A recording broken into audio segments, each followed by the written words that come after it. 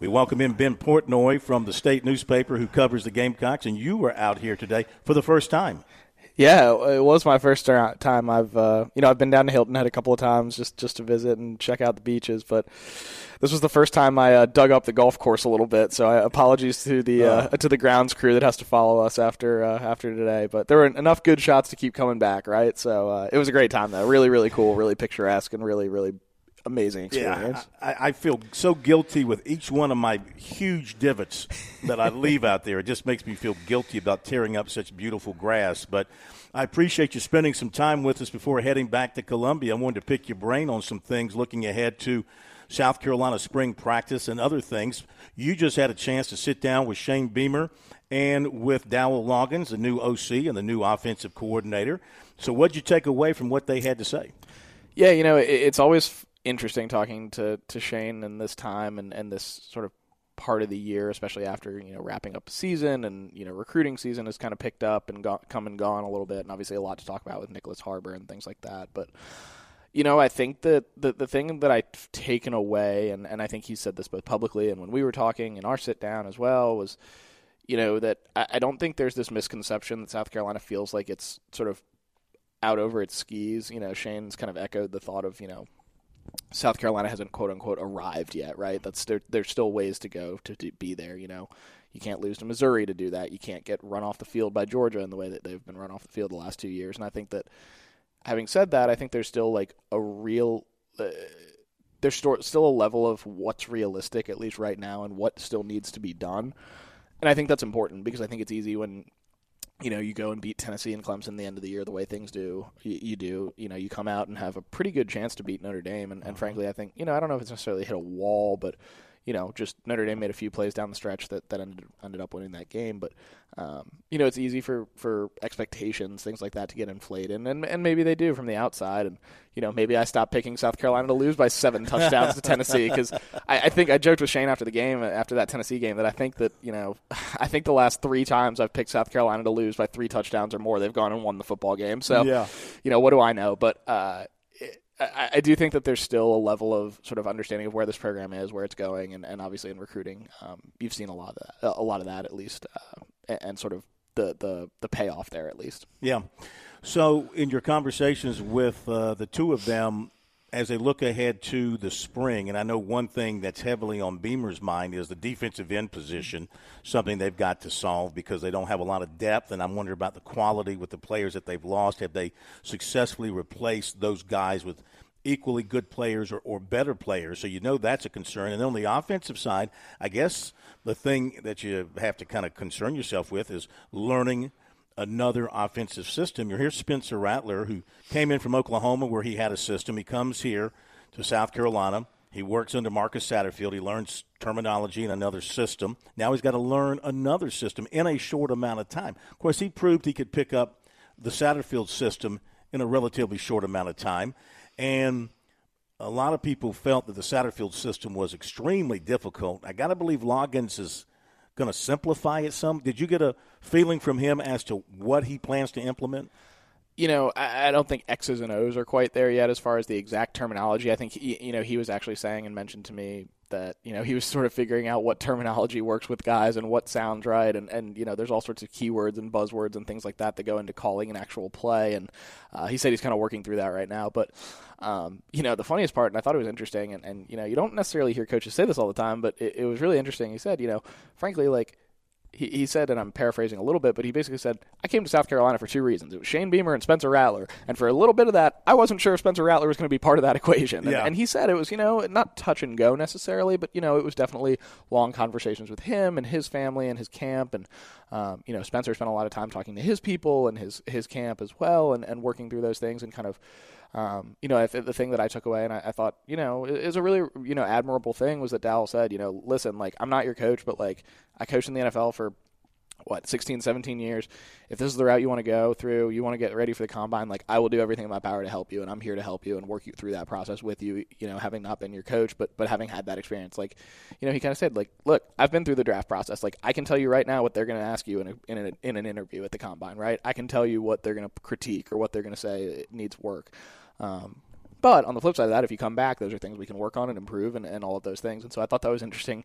He was he was pretty, realistic about it. It was like, realistically, like, it wasn't a given that Spencer Rattler was going to come back. I mean, this was a real decision to be made. And kind of before it, talking to Dal about this, Shane kind of joked about it too. And he said, everyone thought I was crazy when I joked last year in kind of one of the side rooms at Media Days that I would bring Spencer Rattler next year because no one thought that Spencer Rattler was going to be coming back. And I said, I was like, oh, so does that mean that Spencer's going to Media Days? And he was like, well, I won't go that far yet. But he won't commit to Rattler going to Media Days? Not yet, officially. Not officially. So maybe that's in the cards. We'll see. But my point is that a lot of the Spencer Rattler, will he go, will he stay, all that, was a lot of sort of the offseason. And I think that those guys are still kind of working through what he does well, what the rest of the offense does well, and all of that. But I think it's sort of in the sort of infancy of what we're going to see. But I do think it's going to be really interesting to see what we get, in a spring game type of situation, what kind of personnel packages you see, and kind of how guys line up. Now, is that a glorified scrimmage? Yes, but it's still at least something. So it's going to be sort of the first tangible thing that we get to see. Yeah, they also have to solve some issues on the offensive line. They lose a number of starters there. Running back, who's going to emerge at running back? I mean, that had to be a shock to them. Have you figured out anything more about Marshawn Lloyd? I mean, was it just simply – well, I don't know. Was it simply anything? Have you discovered anything about why he opted to leave? This was a place where he could have carried the ball a lot in 2023. Was it just the allure of going out to L.A. and playing for Southern Cal? Yeah, not much more than what's been made public. I think, Marshawn made a decision for him and his family and then decided that USC was the place he wanted to go. And, we'll see. Obviously, it's a tie-in with Shane Beamer's old boss and Lincoln Riley being out in L.A. and all of those things. And, a little bit of a messy, well, not necessarily messy, but, a little bit of a wonky situation where, Marshawn probably is the bell cow coming back. But definitely a little bit of a weird situation, but I do think that South Carolina feels really good about what they got in Mario Anderson. I think he's going to be a guy that is going to be a really interesting player to track. Juju McDowell, I don't know that he's going to be a guy that can take, 15 carries a game, but I do think he can be really involved in the offense. And we saw that in the bowl game, frankly, some stuff to get him on the edge and in space and things like that. But you've also got Lavassier Carroll in the mix, and there's a thought that Dante Miller could maybe get an extra year of eligibility to at least round out some depth there. So I wouldn't be surprised to see South Carolina go after another running back in the transfer portal. Maybe that's what this comes to. You've also got 4-star DJ Braswell coming in. So you've got a few options, but you probably would feel pretty good about getting another running back in there. And as you alluded to, defensive end is probably on the top of the wish list as well. Yeah, Jordan Burch leaving sort of do you think that came as a surprise to them when it did happen? I think it was a little bit of a surprise, but I think it got to the point where it was ready. I think they knew it was coming a little bit. I think, as a coaching staff, I mean, these things, they get made public, but at some point, like, these things are known sort of internally a little bit before that. And I think that was the reality. I think South Carolina knew this was maybe heading that way. And I mean, the other piece of that is Gilbert Edmond left and is at Florida State now. And I mean, Gilbert Edmond played a lot of snaps and played a lot of really good snaps for South Carolina in kind of a tough situation where Jordan Strong goes down game 1 basically and game 2 against Arkansas and he all of a sudden is a starter and a guy that was probably going to be a rotational piece and all of a sudden is playing 90% of the snaps at defensive end. So those are two big losses and I said we were talking about what comes next, what's the next on the calendar and Beamer was talking about spring ball and the transfer portal, and I was like, I kind of joked. I was like, oh, so you don't feel like you're set at defensive end right now? And he kind of laughed, and he said, no, obviously, we joke about it, but obviously still looking for guys there, so we'll see. All right, we're going to hit the break. You got a few more minutes before you have to hit the road. We'll spend a few more minutes with Ben Portnoy of the State when we come back.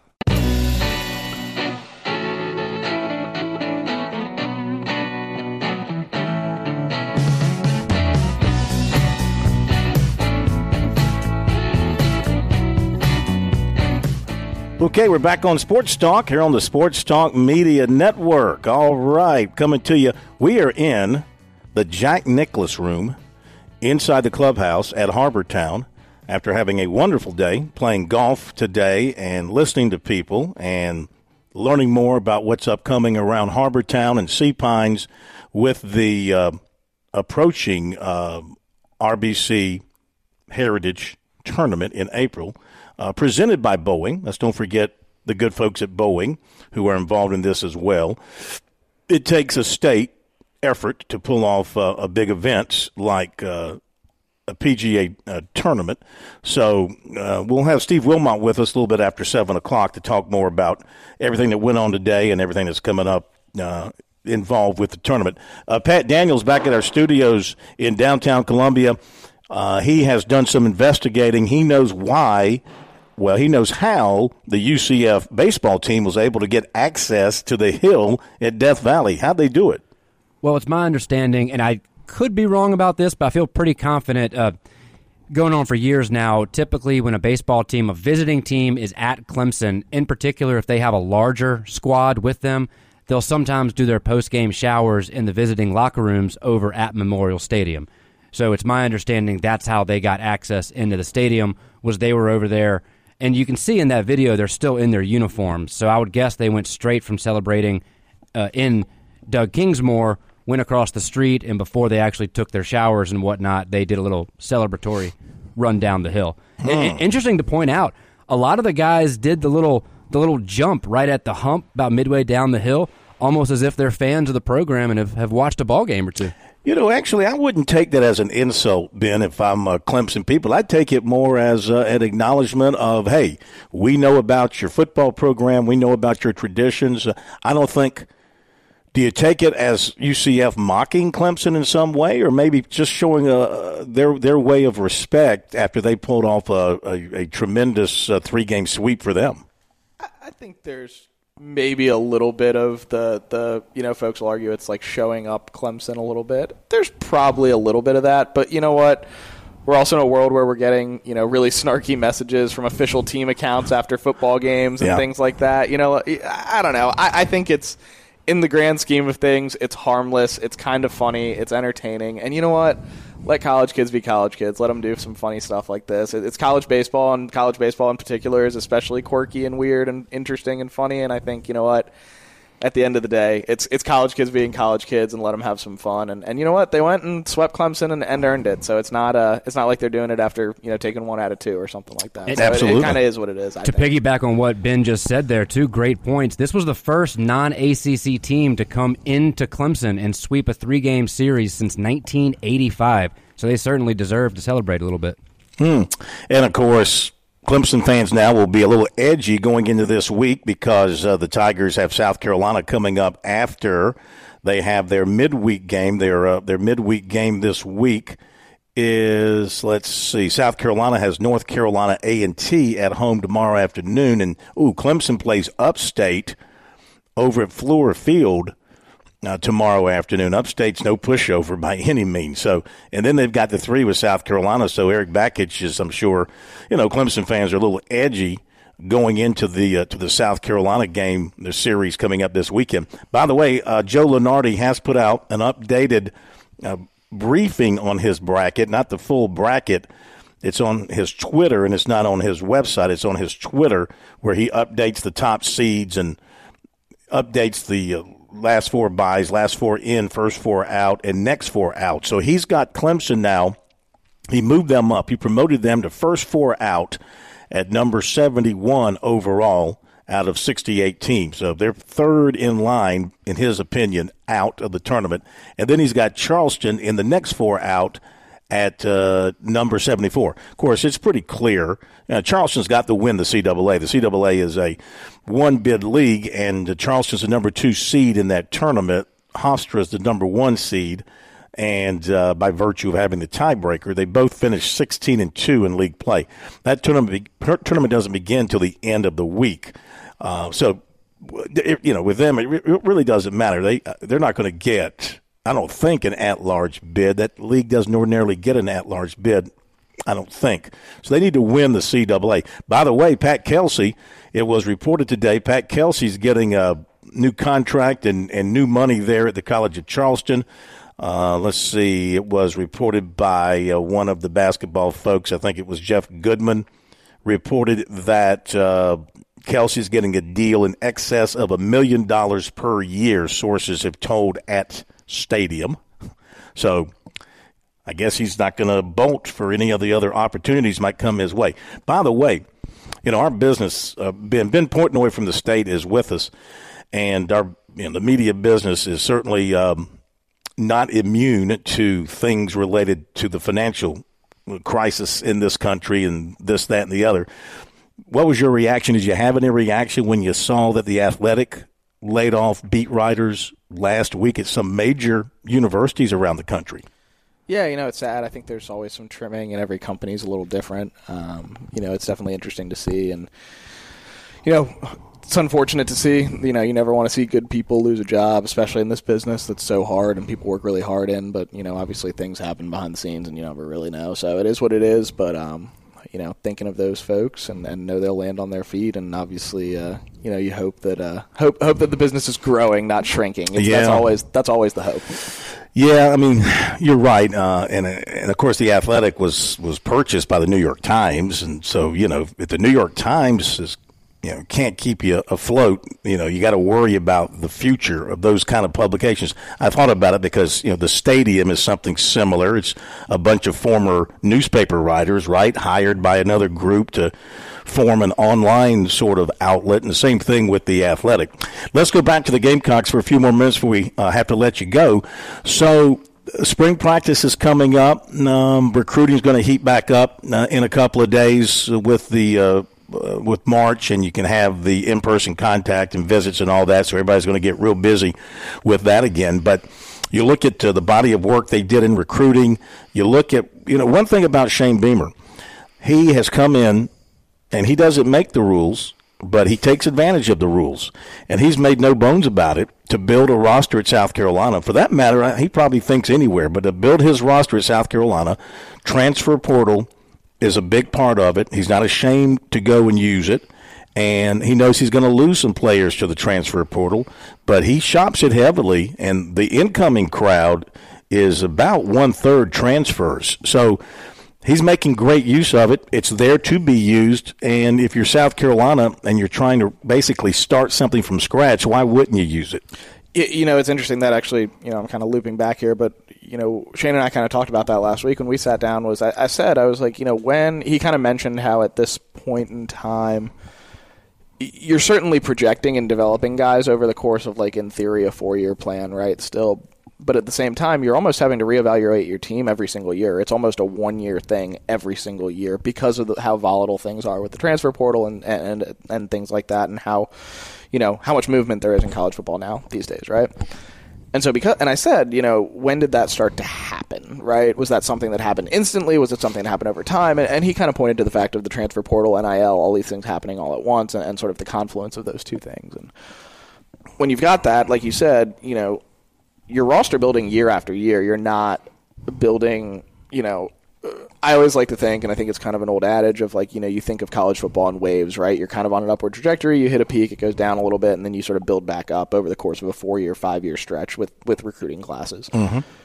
That's not really the case anymore because you can flip it overnight on some level. Not always. I mean, I still think that there are positions that it takes more than that, right? Like you're still probably developing offensive linemen over 3-4 years. That's just the reality of it. But skill position guys are out there. I mean, they're a dime a dozen. Defensive backs are a dime a dozen in the transfer portal, things like that. Obviously, impact guys are being recruited by everyone, but you can go get guys, and I think that changes the entire complexion of it. And I know that's a little meta, and we talk a lot about the big things affecting college sports and college football in particular, but it is interesting to see how college football in particular and at South Carolina, like I think they've really done a good job adapting to that. I think that, Rattler was obviously a big haul. There's been some guys that are big hauls, but the places where Shane Beamer and this staff have done a really good job is sort of under the radar guys that have come from maybe lower levels or smaller schools and blossomed. I mean, David Spalding came from Georgia Southern, and obviously he was banged up last year, but he's been a really important piece when he's been healthy at nickel. Carlin Splittell a couple of years ago, same thing. Last year it was Nate Adkins, who obviously turned into a really big piece for this team down the stretch. This year they went out and got Mario Anderson from Newberry. They went and got Nick Gargiulo from Yale, the offensive lineman, who I think is going to be an important piece and may end up having a shot to be the starting center this year. So there's guys like that South Carolina has done. It doesn't necessarily get talked about a lot because you've obviously got headliners like Rattler or Trey Knox from Arkansas and guys like that are big gets. But South Carolina's done a really, really good job at some of those sort of like big names at lower levels that have kind of climbed up or that they found, not necessarily out of nowhere, but sort of those guys that fill a need. And that's been really interesting to watch. I think that's That's been really good. They've done a good job with that. You look at a guy like Devontae Reed last year. Probably not an NFL guy, but filled his role and did exactly what you needed him to do. You needed a guy to replace Jalen Foster. He wasn't an All-American, but he played pretty well down the stretch when he was healthy, had some really good moments, played a strong safety role, played strongly at safety, not strong safety, excuse me. Yeah. A lot of words there. But, and I think, filled that role. And South Carolina's done a really good job hitting on guys like that over the last 3 years. And I think that's been a big part of why, they've been able to build some of that momentum and sort of shape those rosters. They have lost Freddie Kitchens, an analyst, big name, but an analyst who's going to North Carolina to be the tight ends coach. And they've had some other folks leave in the background. They've replaced them with some other people. These are folks who are normally pretty anonymous. You don't really know the analyst all that much. Their names pop up on message boards and stuff like that. Now, Freddie Kitchens was a big name because of his background, NFL coach and all that kind of stuff. So they lose him to a full-time gig there at North Carolina as the tight ends coach because they lost their tight ends coach to the Panthers. So they had to fill that. But for the most part, with the exception of Satterfield leaving to go to Nebraska and replacing him with Loggins, and, of course, the transition at offensive line, but Tinsley had been there doing everything on the offensive line for a long time. So I kind of don't want to call that a real change. He's kept his staff together, which I think is, if you love your staff and you think you got good people, keeping them together I think is huge in building your program and helping it get to that next level. Yeah, I mean, if you look at this, if you want to count Lonnie Teasley / Greg Atkins as a holdover from the initial staff. We can call it, South Carolina's got, on paper, 6 of the initial 10 people that Shane Beamer had on that first staff. Obviously, there was some shifting around before the first game was played, but, game 1 of the Beamer era, 6 of those 10 on-field assistants are still at South Carolina, and you can kind of call it 6.5/7 if you want to include, the variation of Greg Atkins and Lonnie Teasley. That's important, and you don't see it a lot in college football these days, and you look at sort of you look at the Nick Saban model, right? And obviously people are pulling from Nick Saban because Nick Saban's developed all these coaches and they're great coaches that work under him and going on to head coaching jobs. But being able to keep that staff continuity is really important. I mean, there are coaches on this staff that have turned down jobs. I mean, Shane Beamer's talked about it, that there's guys who have turned down jobs from bigger places. And he even mentioned, when we were chatting the other day, like there's guys on the lower levels, like assistant, analysts and guys off the field that have turned down bigger jobs from other places. And, we don't always know who those people are and things like that, but it's still the fact that that's happening is shows you that there's a lot of belief, I think, in what's going on. And that's not to say that South Carolina's going to turn around and win 12 games next year, but I do think that there's something to that in keeping that staff continuity and keeping up with those folks and keeping people in places where they can be successful. And I think they've done that in terms of retaining staff and all of those things. And some of those younger guys who have gone on to other stops are going on for bigger jobs. I mean, you look at a guy like Stanton Weber, who was an analyst under Pete Lembo last year.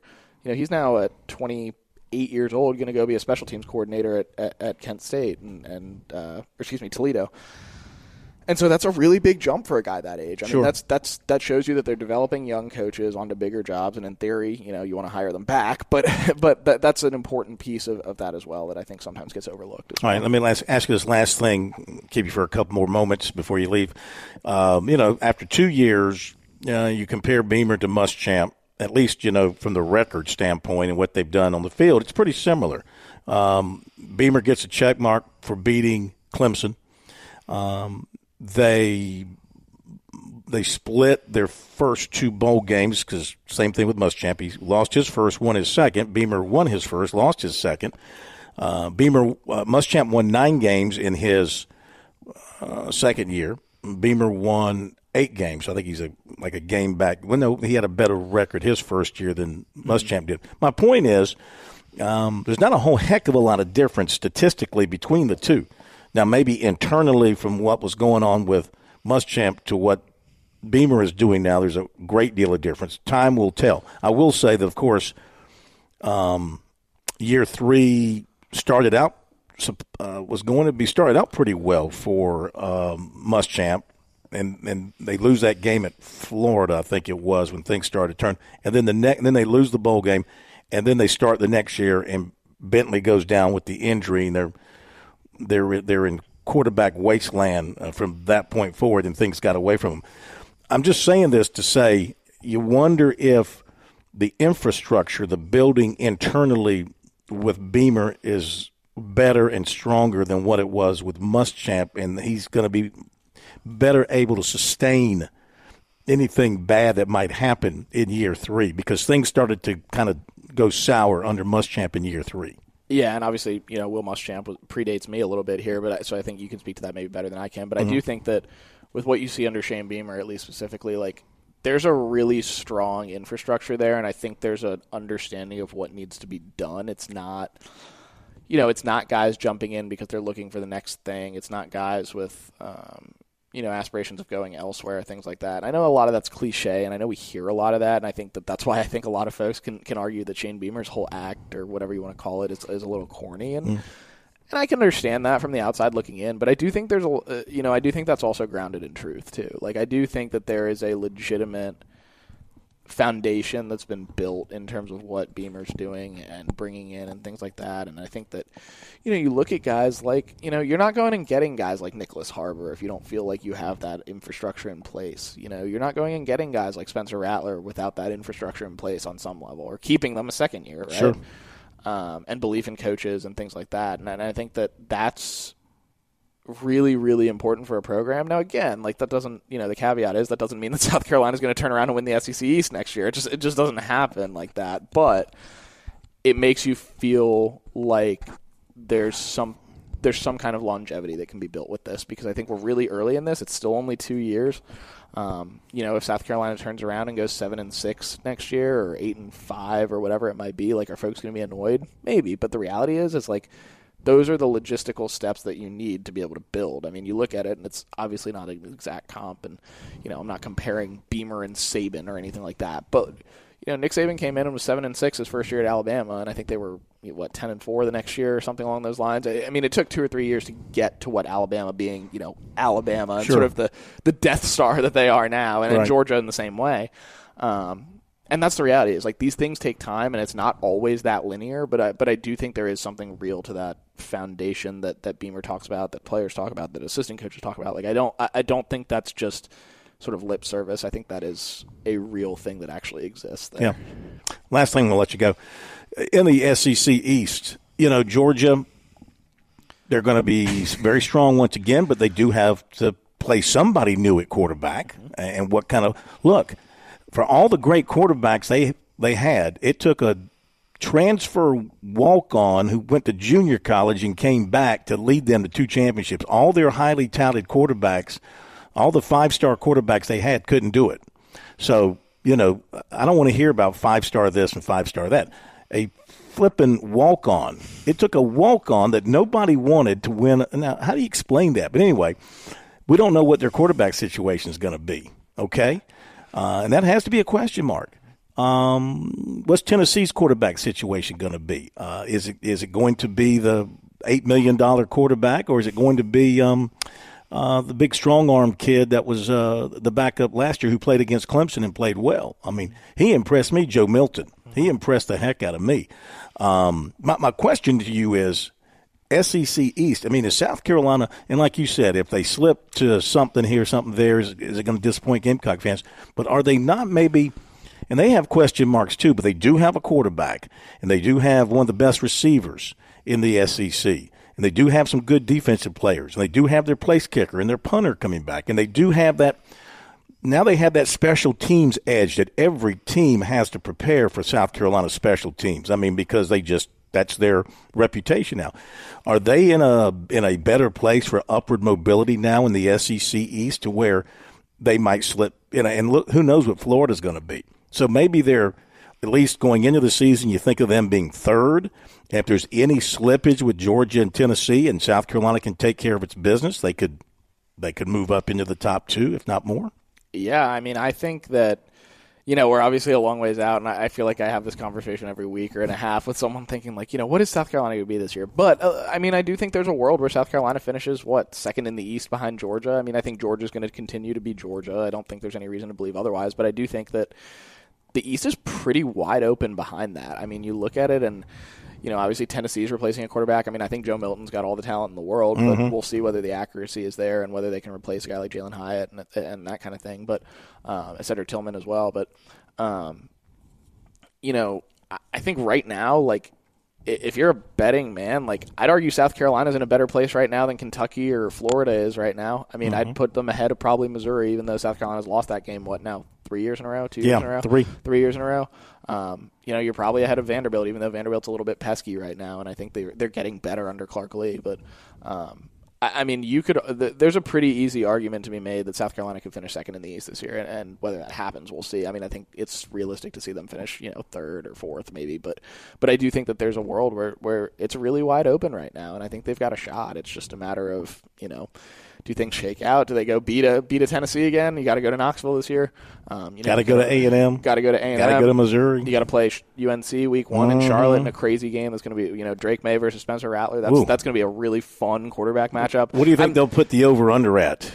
Like 173. I mean, that's going to be a good old fashioned Big 12 shootout. Let's get like a 75-72 final there or something. Yeah. But no, I mean, I think that the schedule's going to be hard. It's going to be tricky. It's always tricky. You're still going to have to play Clemson every year. But I do think that there's a world where South Carolina can take that step up. Like, it's there for the taking. Now it's just a matter of doing it. And, saying it and doing it is obviously, cliche, right? Easier said than done. Yeah. So we'll see. Thank you, my friend. It's been a pleasure. It was great running into you today, and appreciate you spending some time with us. I know. This has been fun. Nice little spot here in the Jack Nicklaus room. Mr. Nicklaus's room. Mr. Nicklaus's room. Yeah, Steve Wilmot corrected me when I said we'll be in Jack's room. He goes, Mr. Nicklaus's room. So I know. I'm looking around. There's probably more pictures of Jack in this room than there are fairways that we hit today. So I don't know, but this is a great spot for this. So I'm glad we could do this. Jack and I have a lot in common as I think about it. We both have 2 legs. And swung a golf club once. We both have put a golf club in our hands at least once. That's pretty much where it ends. And I've been through Ohio before, so that's kind of where. And he's been to South Carolina before. So I read Arnold Palmer's biography this summer, thinking it might help my golf game, and I'm still waiting to see the returns on that. So hasn't helped, huh? Not yet. Go get yourself a Tsunami bar. And go see my friend George Bryan. That'll help your golf game more than anything else. I promise you that. Thank you. Safe trip home. I'll see you back in Columbia. Appreciate you, Phil. Thanks for having me. You too, buddy.